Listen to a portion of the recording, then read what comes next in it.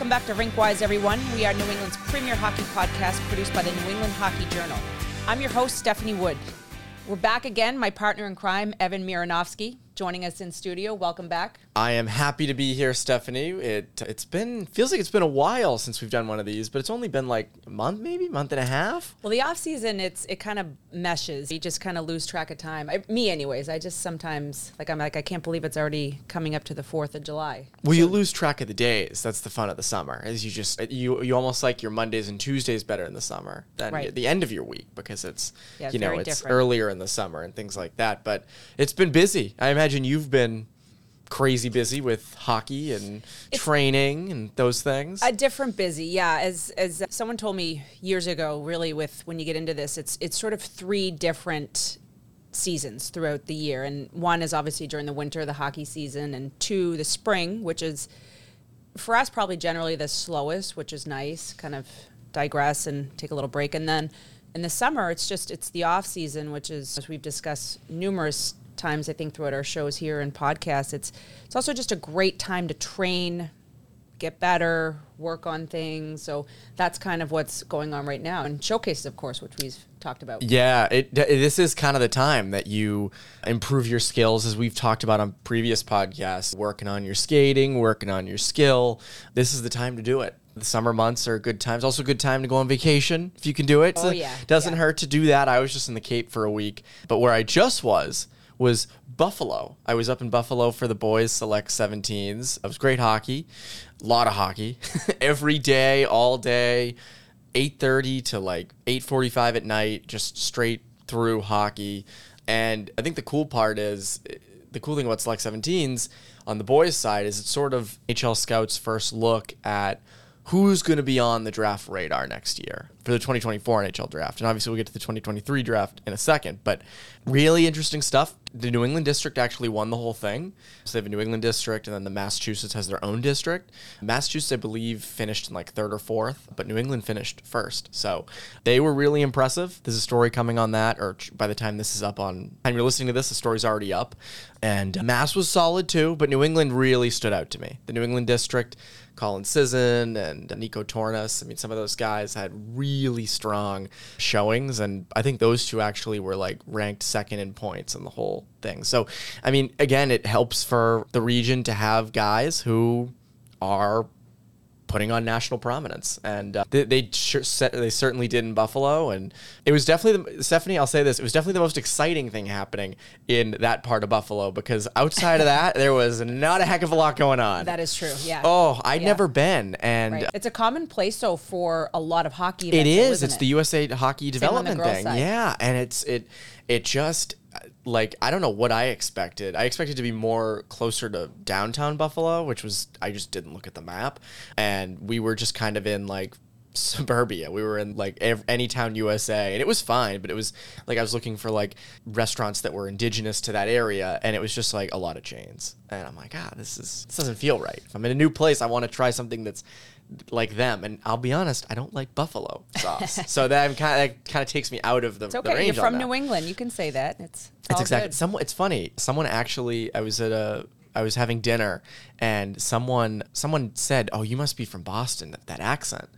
And I was like, accent? Like, I've never thought I had a Boston accent, but according to Western New Yorkers, I guess I do. Well, you're probably one of the least people that have a Boston accent. That's what I've said, but they're like, you're from Boston. And I was like, I don't have an accent, but fun times. So, yeah, it is, you're right, like a lot of big hockey events actually do happen there. I know even on the girls' side, and I think maybe they consider it sort of like a central location, or maybe easier for all different parts of the country to go to. But that was going to be kind of my next question to you. So talking about just off seasons and stuff. So to fill us in and the audience, what have you been up to? I know a lot of coverage, a lot of festival coverage, camp coverage and stuff. Excellent coverage. Thank you. By the way. And so just fill us in. What have you been up to in the off season? Well, it's been a lot busier than I initially thought it would be, which is great, which is what you want. I remember when my season ended, I was like, oh, geez, I hope we have enough for the spring and the summer. It's been more than enough. Too much, really. A lot. It was a lot, right? Especially right Yeah. now, like we get the NHL draft, Right. and then we want to get these. We have the stories from Buffalo that are coming up, and there's more select camps. There's girls select camps as well. But so yeah, I was just in Buffalo, did that again. Really good hockey, exciting. I was more impressed, I think, by the New England district than the Massachusetts district. But, you know, again, it's a certain amount of time, and some kids show up to play and some kids don't. Right. We also had the Mass Festival, the Final 40 on the boys' side a few weeks ago, which was good. That was up at Level Arena. And it with that team, and it's the same with the Select 17s, there are some snubs. Like so the thing got released on Wednesday, June 28th, of the kids going to the Hlinka Gretzky camp. So normally they pick the Hlinka Gretzky team at Select 17s, but this year they're doing it. They picked the roster for the camp, which is July 20th through the 24th in Plymouth, Michigan. And so there were some snubs, and we want to get into that a little bit because, and not just for that, but for other things. Kids get snubbed this time of year who shouldn't, or maybe who deserve to. Like a name that comes to mind from Massachusetts, Cole Pouliot-Porter from Zavarian had an outstanding. We talked about him a lot this year. We did, and he had an outstanding time in Buffalo at Select 17. He did not make the Hlinka Gretzky Cup roster. Actually, what's funny is, to bring it back to MIAA, Laz Giardina from Reading had a kind of opened some eyes at this, and I was curious how the MIAA kids would do up against the best kids of their age group in the country, and they more than proved their worth, but neither made it. And there were others that should have, or had cases that didn't. And that's this time of year. You see it all the time, Stephanie. You've been on both sides of it. And I think we kind of want to get into the adversity element, because summer's a fun time, but it's also a time when you're not going to make some teams you want to make, and you have to kind of deal with that. And I think these kids are dealing with it on a big stage, but a lot of other players, girls and boys, are dealing with it at smaller levels as well, teams they didn't make. Indeed, yeah, and you're right. So with, I think, a lot of selections, a lot of, again, national camps, festivals, that sort of thing going on, and it probably really is a good time to also discuss that side of it, because, and it's tough. Sometimes I know I've looked at things, and you've seen some players, I'm well versed on the girls' side, just players that make events or camps, and some don't, and it's tough. It's sometimes there's very little that separates players, and it's no different sometimes, I think, when you're selecting a team, right, for maybe a select program. And I think a good thing for Mass and maybe New England, I've said this for a while, Evan, I do think that we have a lot of really good players in this area, and I think that's fortunate or unfortunate, because too many good players, not enough spots at some of these camps and selections. So again, it's tough. Sometimes you could be a great player, as you've just highlighted, but might be on the outside looking in. What's funny is the other interesting thing about my time at the Select 17s in Buffalo that was incredibly interesting is it is no longer Michigan, Minnesota, New England being dominant. The Pacific was arguably the best team there. Yeah, that's a great point. There was a kid, Trevor Connolly, who's a Providence College commit, who was far and away the best overall player at the event. I mean, just was a step above. And he'll probably be a first-round pick next year in the NHL draft. And again, Providence commit. He's from California. Like, there was a wide range of good players from other parts of the country that normally you wouldn't go, oh, that's not a hockey hotbed. And I think that's a good thing. I think that's a really good thing. You should want that. I agree. You don't want it saturated in Minnesota, Massachusetts, Maine, Michigan. You don't want that. So that was incredibly interesting. But again, it makes it tougher for if California's got a bunch of good kids and Florida has good kids and these other parts of the country that have good kids. When you're making a Hlinka Gretzky team or you're putting it together, you're going to have less from Minnesota and Massachusetts and Michigan, and that's fine. But it's tough because there are a lot of good players in this area, as you said, who get snubbed from that team. Whereas maybe 20 years ago, you're not getting the kids from California or Florida or Montana or wherever. You're just getting the kids from the hockey hotbeds. So again, there's more competition. And again, I think it's a good thing. That's a really good thing that the U.S. and that kids can kind of, that the sport can offer it, where you have all those kids. And it's the same on the girls' side. I saw a stat recently, since I know this isn't New England, but since the Vegas Golden Knights came into existence, youth hockey went up in the the Vegas area or in Nevada 340%, which makes sense. I mean, like an NHL team comes to town, huge increase. Yeah, and I can't imagine there were a ton playing hockey there before the Vegas Golden Knights came to town.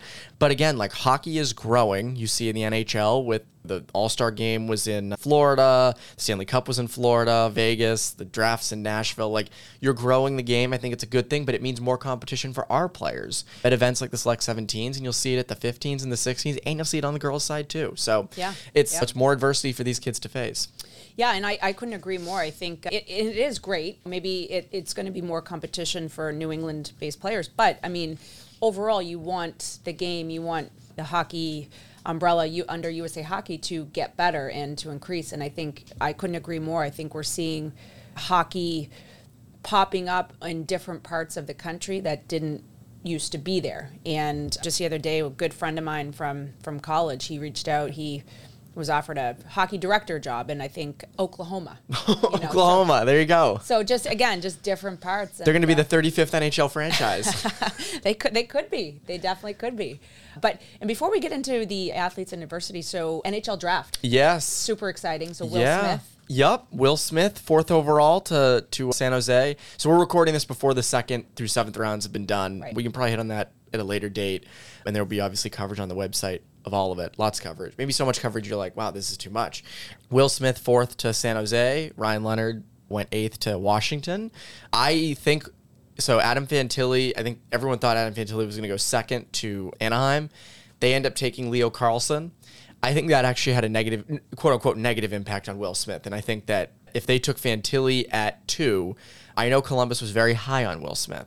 So my guess is they probably would have went Will Smith at 3, but doesn't matter. I think it's really cool that Will Smith is taken by San Jose because Mike Greer, the GM there, is a St. Sebastian's alum, and Will Smith is a St. Sebastian's alum. So, and I think Greer used to coach against him when he was with the Junior Terriers and Smith was on the Junior Eagles. So lots of New England tie-ins. Small world. Very small world. I was a little hopeful that Will Smith would fall to number 5 and be taken by Montreal because Kent Hughes, he was his coach. So that would have been really cool. But good. I think it says a lot about this area that Will Smith, local kid, played Junior Eagles, went to Sebs for a year, goes to the NTDP. I mean, I think wherever Will Smith grew up, I think he was going to be an elite star player the way he is. Same with Ryan Leonard. Yep. Ryan Leonard's cool too because he has the MIAA tie-ins from Pope Francis. So, I mean, 2 kids who grew up in this area, different parts. Ryan Leonard, Western Mass. Will Smith, Eastern Mass. I'm a little disappointed that Ryan Leonard didn't commit to UMass Amherst, where I would have loved him to commit, but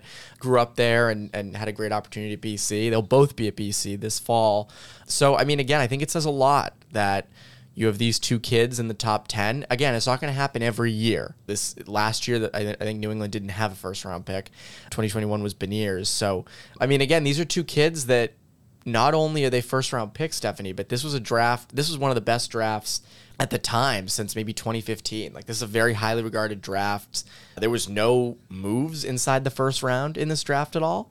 So, again, I mean, they're elite talent. These are guys that are going to be kind of leaned on to not turn these franchises around, but they're going to be pillars. They're going to be guys that they have. I mean, San Jose is going to build around Will Smith. Washington's going to build around Ryan Leonard in the future. And I don't know if you saw, Stephanie, ESPN had Will Smith rap Fresh Prince of Bel-Air on live TV. The poor I did not. I got to see that, though. Poor kid just gets drafted, probably nervous as anything, on stage in front of millions watching at home. And then he comes to sit with Emily Kaplan, and she's like, "You're big into Fresh Prince of Bel-Air. Why don't you rap some of it?" And he's like, "Really?" And she's like, "You do it." And makes him do it on the spot. Credit to him, though. He did it. That was the wild part. Like, he actually, like, nailed it. Yeah. Imagine if you forgot all the words. Yeah. Right? It's such in the moment. So I imagine that was just like, I think he probably woke up on Thursday morning and was like, what just happened? Like, did that really happen? That's amazing. I got to look that up. Yeah. I mean, he didn't do the whole song. He did the main verse. But, I mean, again, both of them, Smith and Leonard, really impressive. And credit to them. And also Matthew Wood was taken in the first round, UConn guy, impressive this year as well. I think he was taken 15th to Nashville. So again, a great night for New England in the first round. I don't want to preview the 2nd through 7th because it's going to be out by the time that you're listening. But yeah, I mean, the first round, hard to be mad at that. Well, and it's great, as you said, it's players that are sort of born and raised New England, have followed the hockey paths in New England. And I think wonderful for just so many young players to look up and see that. It is. And that's the big thing, I think, with them is that you can still make a path to the NHL in New England. I'm not saying you ever couldn't, but like you look at like Cole Yzerman, for example. Cole Yzerman went to is from Newburyport. He's on the cover of our January-February magazine. He's nasty. He will be a first-round pick. He'll be like a top 3 pick next year. Lights it up goal scoring for the NTDP. He went to Shattuck St. Mary's before going to the NTDP. So like he kind of left this area, and then he's going to Minnesota. So he's a New Englander, but the path from New England, his main development years, a lot of those took place in Minnesota, which is fine. But the fact that Will Smith did his thing here, Ryan Leonard did his thing here before going to the NTDP, before committing to BC, says a lot. And it's good for obviously the Junior Eagles must be happy. Pope Francis and Brian Foley, they must be pumped because, again, it shows that you can do it here. Granted, they both went to the NTDP because they were that good, but, you know, whether or not they went to the NTDP, these are 2 elite prospects with different skill sets. And I think it's good for the region. Now, Stephanie, is every kid going to be a first-round pick in the NHL draft? No, they won't. But I think it's a good thing. It's a good sign for development. It certainly is, yes. And I think, again, there's not a one size or one path fits all, right? There are multiple avenues to get to where you want to be and find success. And so, Evan, using this, I think, as a platform to shift our conversation. Pardon me, guys. Can you hear this? I mean, I love the song, too. Can you sing it for us? Right now on camera? Why not? CSPN, let's go. In West Philadelphia, born and raised, where the playground is where I spent most of my days, chilling out, relaxing all cool, shooting some b-ball outside of school. That's incredible. It might be more impressive than your playing skill, but I know you are an impressive player, so. Incredible. I mean, that's like to do that on live TV. On the spot. After getting drafted, I imagine he was very nervous, I would guess. Like, just from the whole, it's a big thing, where are you getting picked, it's your future, and then be like, can you do this real quick? Like, online, because I think I saw some people on Twitter being like, that was staged. And I'm thinking to myself, like, no, it's not. Yeah, he was like, no, like, seconds. That is so far from staged because you see if you're watching the draft, you see how fast they get Connor Bedard over, and then they get the GM of that team, and then it's the next draft pick. And they don't, my guess is Emily Kaplan was not going up to Will Smith before being like, we're going to do this. Yeah, right. I'm guessing that because he looked shocked. He's not an actor. He's a kid. Like, he looked shocked on camera. So I saw people being like, oh yeah, this is, it's like, that was not staged at all, I don't think. And it was a cool moment. Some people were making fun of it, but I thought it was cool. I did think it was cool. Have fun with it. As she said, you're on ESPN. Why not? Yeah, it's a dream. It's the best night of his life up to this point. The other thing is every draft pick got their own song to walk up to. What would your song be? Oh boy, yeah, that's a great. See, now I'm putting you on the spot. I know, and like I have to stop and think. Like I can't just. Mine. Maybe Thunderstruck. Thunderstruck would be good. Walking up to that. That's like original. That is. I'd be like Levels by Avicii. I'd do that. So it'd be cool. I think that'd be cool. Yeah, that's something that a 24-year-old. Okay, so back to our athletes and again the selections and things like that. So we do want to talk a little bit, and Evan, because this has come up. It's come up. So in sort of my line of work, and I think it's a great discussion as well. Like, so as you said, not everybody is going to be a first round draft pick. Of course. Correct. And some parents might disagree with that, but. It is what it is. It is what it is. But I think so. How to deal with adversity as athletes, and I think the first question is: this generation athletes, are they dealing with adversity in sports better or worse? It's funny. I'm close. I'm near this generation. I'm kind of in this generation still, I think. How do you do, fellow kids type thing? Like, I'm still one of you. Right. From what I see, and you deal with it more than I do because you coach kids and you mainly you coach them and you do skills with them and all those things. So you're seeing it more. What I've seen, though, is I think it's dealt with differently, and you could argue that it's worse. It's easy for older people at the next generation to be like, they're screwed. Like, they can't do – what are they doing? But I think when you look at – and other guests have talked about this – kids jumping from situation to situation to situation because they're not getting the playing time they want. It's hard to find kids nowadays who stay in one place and work their way up from whether it be JV to the fourth line to the second line to the first line, or you're a freshman, you make the varsity, but you're not really playing much, and then you move up to you're going to be like a second or third pairing defenseman, and then you're going to be a first pairing, and then you're going to be a captain and a power play specialist, things like that. You don't see that much anymore. Like on the prep side, there are kids that will go from team to team to team because they think it's a better situation. They think it's their parents are pulling them. Sometimes it is the mums and dads who are like, oh, we need to get you here. We need to get you here. And I think a lot of that comes from the adversity element. Now, if you're someone that, is in a situation and then says, you know what, I did 2 years here. I want to try going to a prep school. Right. Then that makes sense. Yep. But I think when you see kids go from academy 1 year to another academy to a prep school to another prep school, I think from the coaches I've talked to at the college level, it's a red flag when kids go with all these different teams. And you probably see it as a red flag as well, I would think, right? Or maybe not a red flag, but it raises some eyebrows. Yeah, it's concerning. That's the right word. Questionable. Concerning. Yeah, prompts questions for sure. And again, there's all different reasons to make changes. Yes, and some are non-hockey. Some are better academics, smaller class sizes, things like that. And that is fine. That's completely fine. Right. And I think we've just had such wonderful guests on the shows, and each have provided, I think, different perspectives on some of these topics, and the pros and the cons. Pros being there's a lot of really way more great options these days. But, on the flip side, I think to your point, the right and wrong reasons to potentially make so many changes, right? Yes, and it's like overthinking it. Yeah, and Evan, I guess, giving my opinion, I do think that the adversity side of sports and simply just letting the process kind of happen, like I do think that that's sort of a natural, or it was at one point a natural, normal part of your journey.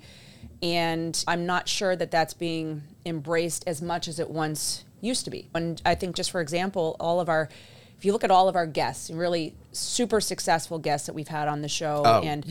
Bobby J was one of them that really stands out today. Bobby J was great. Just great guy, just in general. But just, his story. By the way, don't you love when people who've played a little NHL, which is incredible, like Carl Corzini or Bobby J, and they try to downplay it? It's like, dude, you're in the NHL. Like, wear it. Like, it's more than anyone else can say. Absolutely. And I think it also coincides with the sort of the humble nature sometimes of really elite level athletes. We would also be like, it's really annoying if they continuously say they were in the NHL. So it's like, it's a double-edged sword there. It's remarkable. And as we said to him, you're part of essentially 1% of maybe of athletes even less that get there. But his story was really kind of remarkable, because here he did make the NHL. He played in the NHL, but he didn't play on his varsity high school team until he was a junior. Yeah. Which is just incredible. Remarkable, right? But it's just like any major success story has had adversity somewheres along the way. And one could argue that failure or adversity has been a big factor in getting to their success. Some of the athletes that I loved watching growing up, like Michael Jordan. Yep. And Kobe Bryant. And Michael Jordan was one of the best that said it. He has failed actually way more in his career and in his journey, but that has helped him basically be the best, right? I mean, really, you think of some of the best ever names in sports, certainly the NBA. I mean, Michael Jordan is at the top of the list. I was going to say, because everyone watched that Last Dance documentary when COVID was when COVID first hit on ESPN, and like that was the whole thing of like he failed and failed and failed. But I also think it kind of hits it like, and I don't mean to sound like I'm 100 years old, because I'm a part of this. I am in it, and I deal with this as well. It's the instant gratification. It's wanting something now. Right. And I think what's tough is for players and families nowadays, you see it is so public when a kid succeeds, whether it be at the high school level or MIAA, whether it's prep, whether it's juniors, USHL, NAHL, NTDP, whatever it is. It is so public that people compare. You compare paths. Everyone compares. Parents who are listening who are investment bankers or business people or carpenters, you compare yourself to others. And I think it hits with hockey, and it's very public now what kids are doing and where they're committing. Right. And I think the one thing I've noticed, I was talking to a coach about this in Buffalo, and he was saying how it's so tough in recruiting because it's easy to find the kids at 14 and 15 who are the best. Right. And your top schools like your BUs and your BCs are going to... The top of the pyramid, yes, if you will. It's easy and then the bottom of the pyramid is also easy to spot. It's like the in-between. That's exactly it. And it's those kids in the middle who, around 16, 17 start to find themselves and they grow and they kind of fill in and they get better. It's the same on the girls' side. Right. And those are it's a lot of the late bloomers that have the most success. And I think that's a tough thing for parents to figure out because when they come in and when it's their first child and they're 13, 14, 15, it's almost like, oh my God, I'm open to this huge world. My kid's really good. I want to make sure I do all the right things. I just don't know what to do.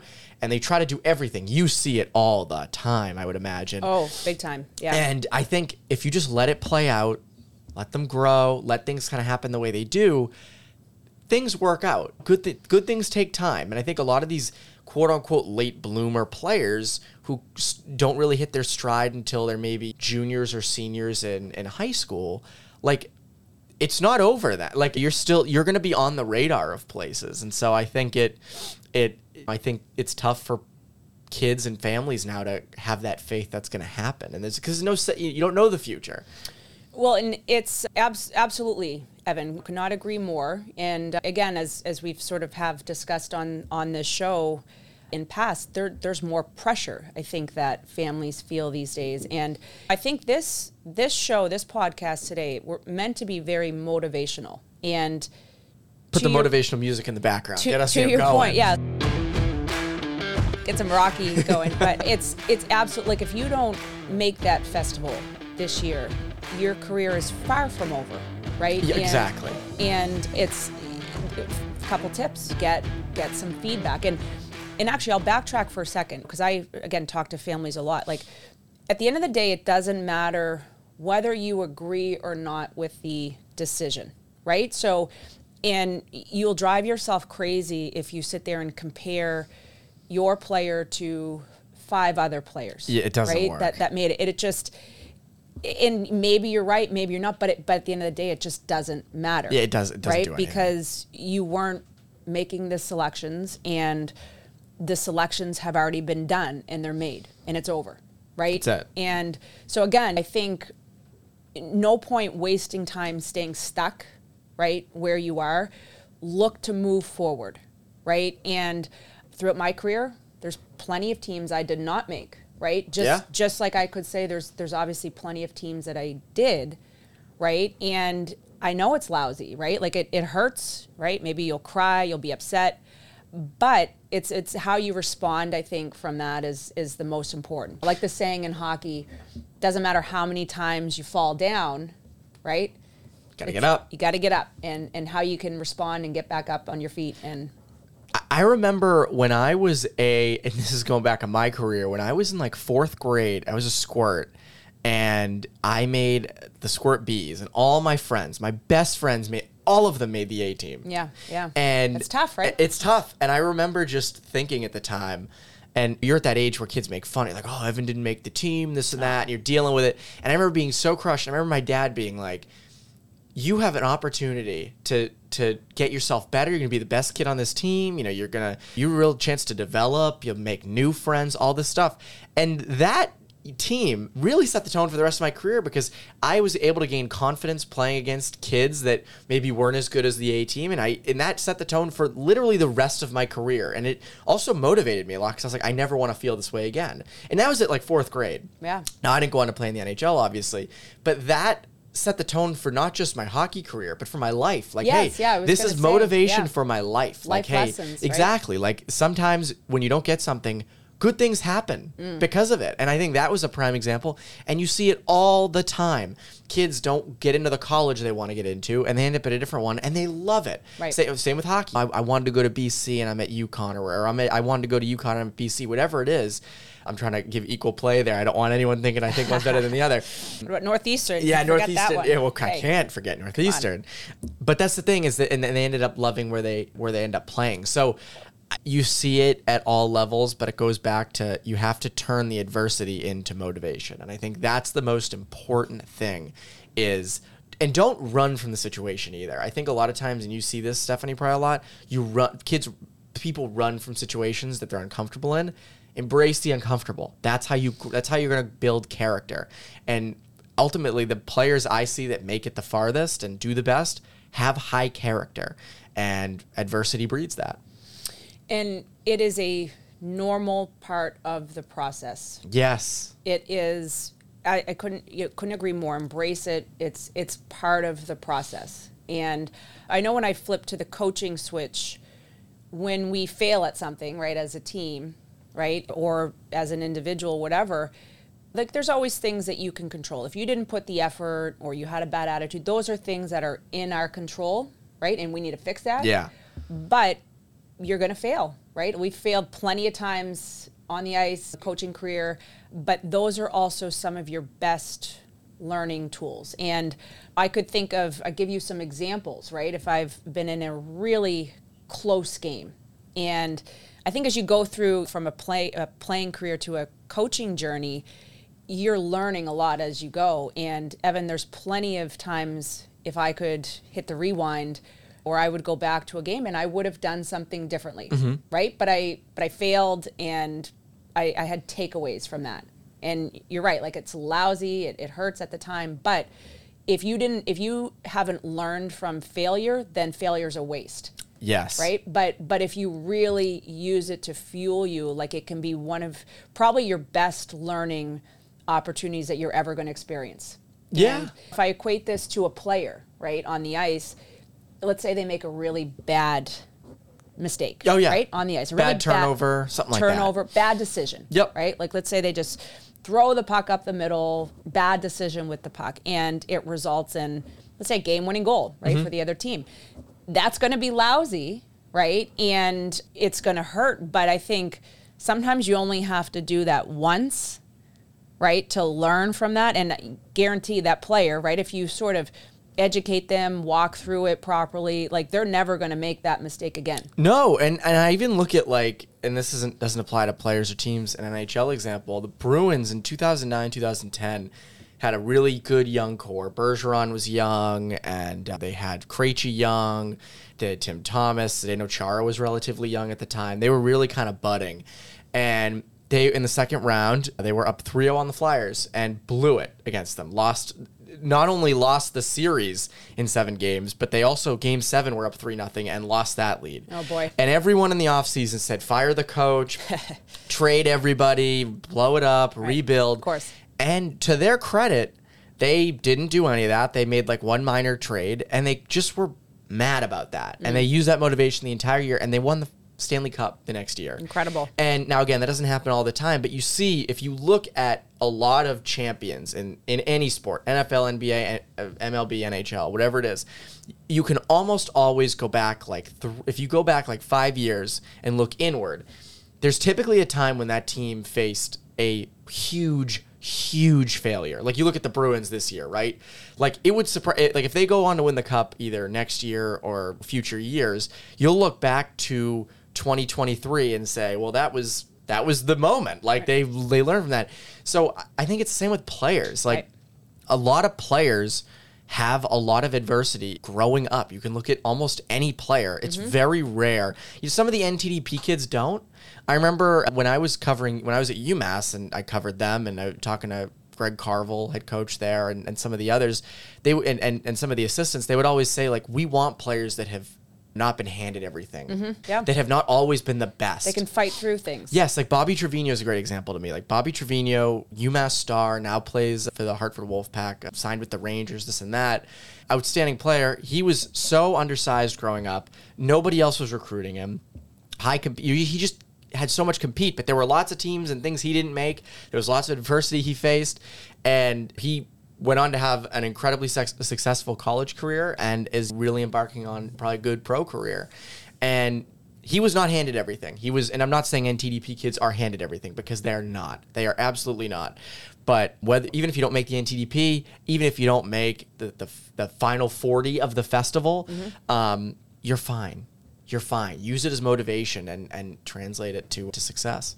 Yeah, and I think a tip that I would suggest there too is also get some feedback, right? Yeah. So don't be afraid to the right approach, but talk to the coaches, talk to the directors, try to get some feedback, right? And if they care a lot about trying to help you in your career, they should be able to provide you hopefully with some concrete feedback. And everyone's got weaknesses, right? And I think that it's important to hear that, right? Because use that feedback, work on those weaknesses, right? And use that to fuel you through your next journey. Yeah. And Evan, I think this discussion was a bit prompted by me just with a recent discussion with a youth hockey family, and kind of similar. There was a player who did not make festival and maybe made it the year before, right? Or just that is a common thing. A lot of I did a story on this. A lot of people they make it when they're 15 or they'll make it when they're 16, but they don't make it the next year because kids progress. I mean, it's the way it goes.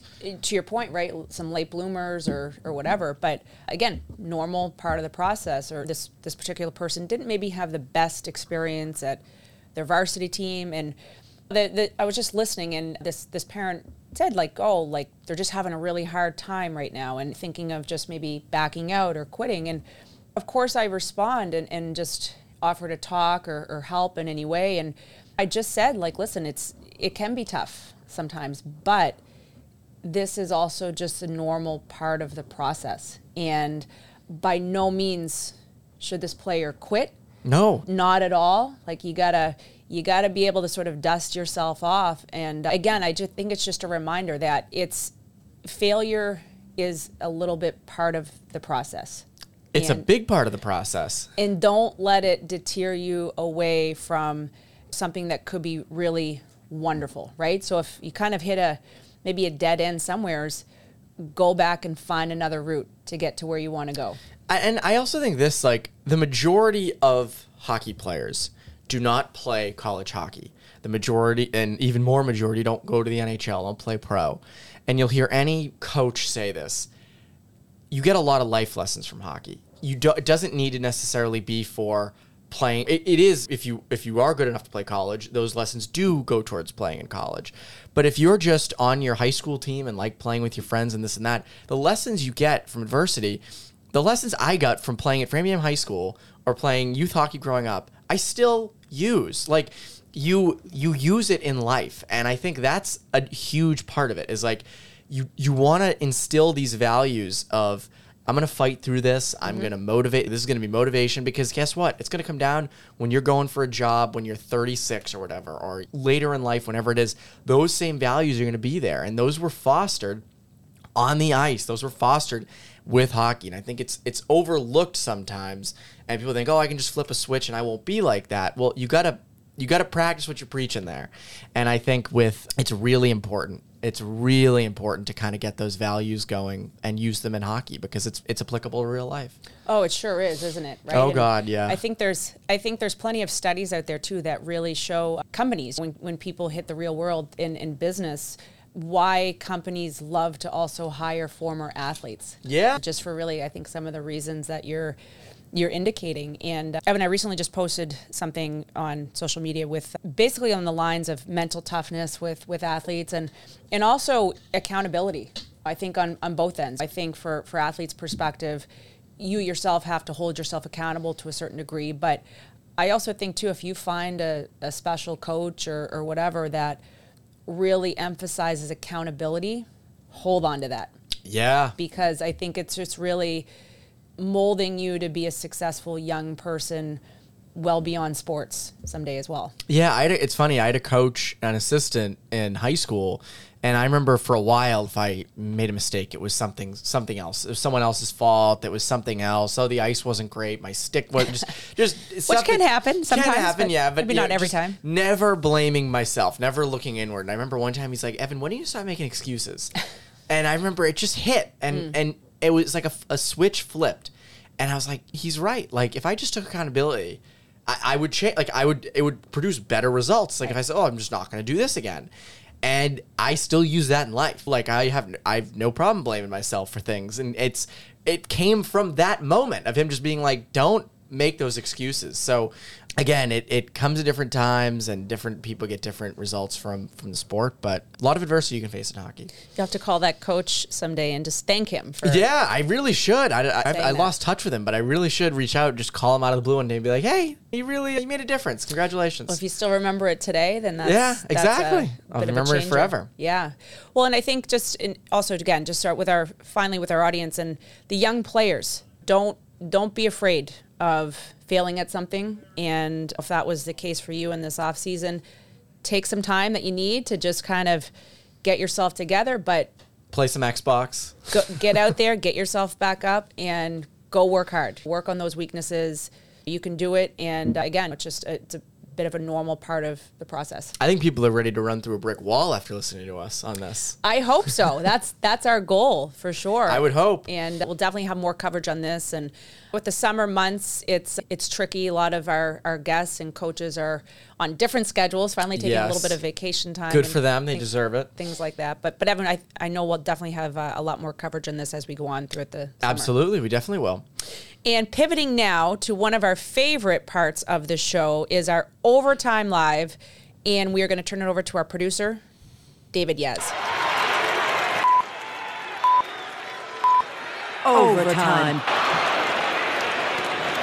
Thank you, Steph. Producer David Yaz is ready to run through a brick wall after listening to this podcast. You're motivated. That was our goal. Since we're in the Siemens Media studio, I'm going to be running through a fake brick wall, the one behind you. Brick wall. We do have a brick wall. Yeah, that works. 3 questions as usual for overtime, and Stephanie and Evan are not prepared. These questions have been hermetically sealed. Not staged. No, definitely not staged. Questions have been sealed in an old hockey bag, so they smell terrible. Here we go. Question number 1. What were your rules about playing street hockey as a kid? There are rules, of course, in street hockey that you have to make up that wouldn't apply to ice hockey. So do you recall playing street hockey as a kid, and what kind of rules did you have? Evan, you go first. Okay. Well, there was always a place we played street hockey. My friend had a cul-de-sac. It was a great spot. And we even played it in college, actually. Obviously, if a car comes through, you stop playing. You stop the clock. If the ball goes into like a yard, whoever's closest to it gets it. But sometimes there would be races for it. So Did you use a tennis ball? Or we used he used to put them in the fridge or the freezer to make them harder. And I actually was a goalie. I would play goalie in street hockey because I love doing it, but it would make it harder. So it was like a little street hockey ball. It wasn't a tennis ball. But those are the main rules. I don't think we had any huge ones. Steph? Oh, it's a great question. Brings back a lot of really fun memories. So in our neighborhood, ton of street hockey. And in the winter, it would be pond hockey because there was a playground that we would freeze over just down the street from us, but super fun. And honestly, Dave, we didn't have many rules back then, which I think just made it just roll it out. That much more fun. So just a lot of just go out, have fun, play. But I think the one rule that I remember for when it came to goalies was like whoever's youngest sibling would usually get stuck in net. Really? Like they'd throw it. So that was always kind of fun. Yeah. But a lot of great memories. That was always so much fun. I'm reminded of the scene in the movie Wayne's World where their rules seem to be when a car comes, you both have to announce car. And then the car goes by, you both announce game on. All right, question number 2 concerns the Michigan goal. Now, I think you guys probably know. I don't need to tell you what a Michigan goal is, right? It's for some reason, a recently developed maneuver. Some people call it a high wrap that's scored by an attacker starting behind the net, lifting up the puck onto the stick, sort of lacrosse style, and then moving it around into the top corner of the net. My question for you guys is twofold. Why did it take so long for hockey players to figure out that they could do this, and will we see more of it? Steph. Well, great question. Yeah, because I think we're starting to see this goal more and more. It used to be sort of like maybe once a year, but now it's sort of more common. But so I guess I would answer it, Dave, with we're seeing it more because I think the skill setting of players is more enhanced, right? So I think just the different skill work that they're working on, their hands are better, so their stick work is better. So therefore, it's also easier for players to do, and even at the younger ages. And I would say, yes, I think we'll see this goal a lot more. And it's also legal, right? So there was a question about whether it might be high sticking, but it seems to be pretty consensus that it's not, right? I correct, yeah. As long as it's under the post, right? Their stick is under the crossbar. The crossbar, you're fine. It's perfectly legal, so, and if it works, then why not? You're going to see it a ton more. And you mentioned, Stephanie, the skill level is much higher. The physicality level is much lower. If you did this, I think if you did this or someone tried to do this in like 2000 and Scott Stevens is in front of the net, like you're going to get killed. So I think nowadays it's more common because the physicality is lower. You know, the repercussions of doing this and going around like that, I think are so much lower. I know that, and like with guys like Trevor Zegras in the NHL, it's only going to get more and more. Is the defensive response in the past, are you saying not because it's a showboat move, just because when you do that, you leave yourself exposed? Is that what you're Kind of, yeah. And I also think back in the day, I mean, it was just more physical. I think guys were on you more. Nowadays, you're more kind of concerned about taking away passing lanes, things like that. So you do leave the guy open behind the net. But yeah, I mean, I think there are going to be guys that, for a guy like Trevor Zegras, like, hey, stay on him when he's behind the net, things like that. So I could see it. All right, final question for overtime.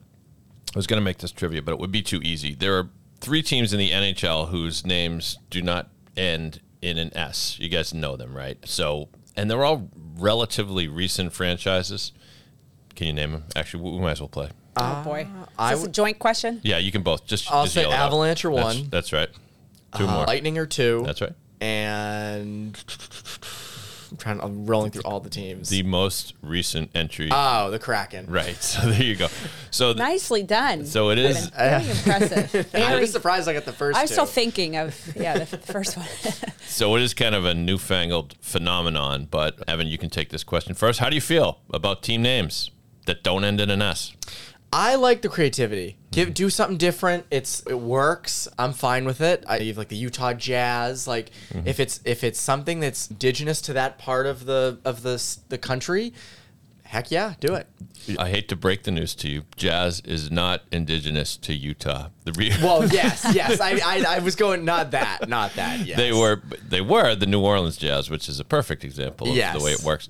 Stephanie, how do you feel about these I guess I would agree. Like, we've seen some of the same traditional, but still great names for a long time in sports, so why not change it up? I'm curious what happens Things have evolved. Why not? Exactly. Like, I'm curious, though, what happens, because the NHL, I think, is open to expansion. I know, like, Salt Lake, they're kind of kicking around. Didn't we say Oklahoma? Oklahoma would be like the 35th NHL before. franchise. But I mean, they can hold a basketball team. But I mean, like, the Arizona Coyotes might end up moving. That's like kind of still up in the air. So like, would they become like the Salt Lake City Coyotes or the Quebec Coyotes, or would they just be a completely new, like the Winnipeg, like the Atlanta Thrashers? They wouldn't become the Winnipeg Thrashers. They just went back to the Winnipeg Jets. That's so right. Yep. Curious what happens. The only problem with these names is when you say Patrice Bergeron is the quintessential Bruin, you can't say Ray Bourque was a great member of. It was a great Avalanche. You have to say he was a member of the. The way he came down that mountain was just incredible. No, just by shorthand. I mean, even in baseball, the Red Sox have this problem. It's like he once again is a Red Sox. No. You can't say that. I You know. have to say member of, right? Good point, yeah. So you can't say Bruin or his.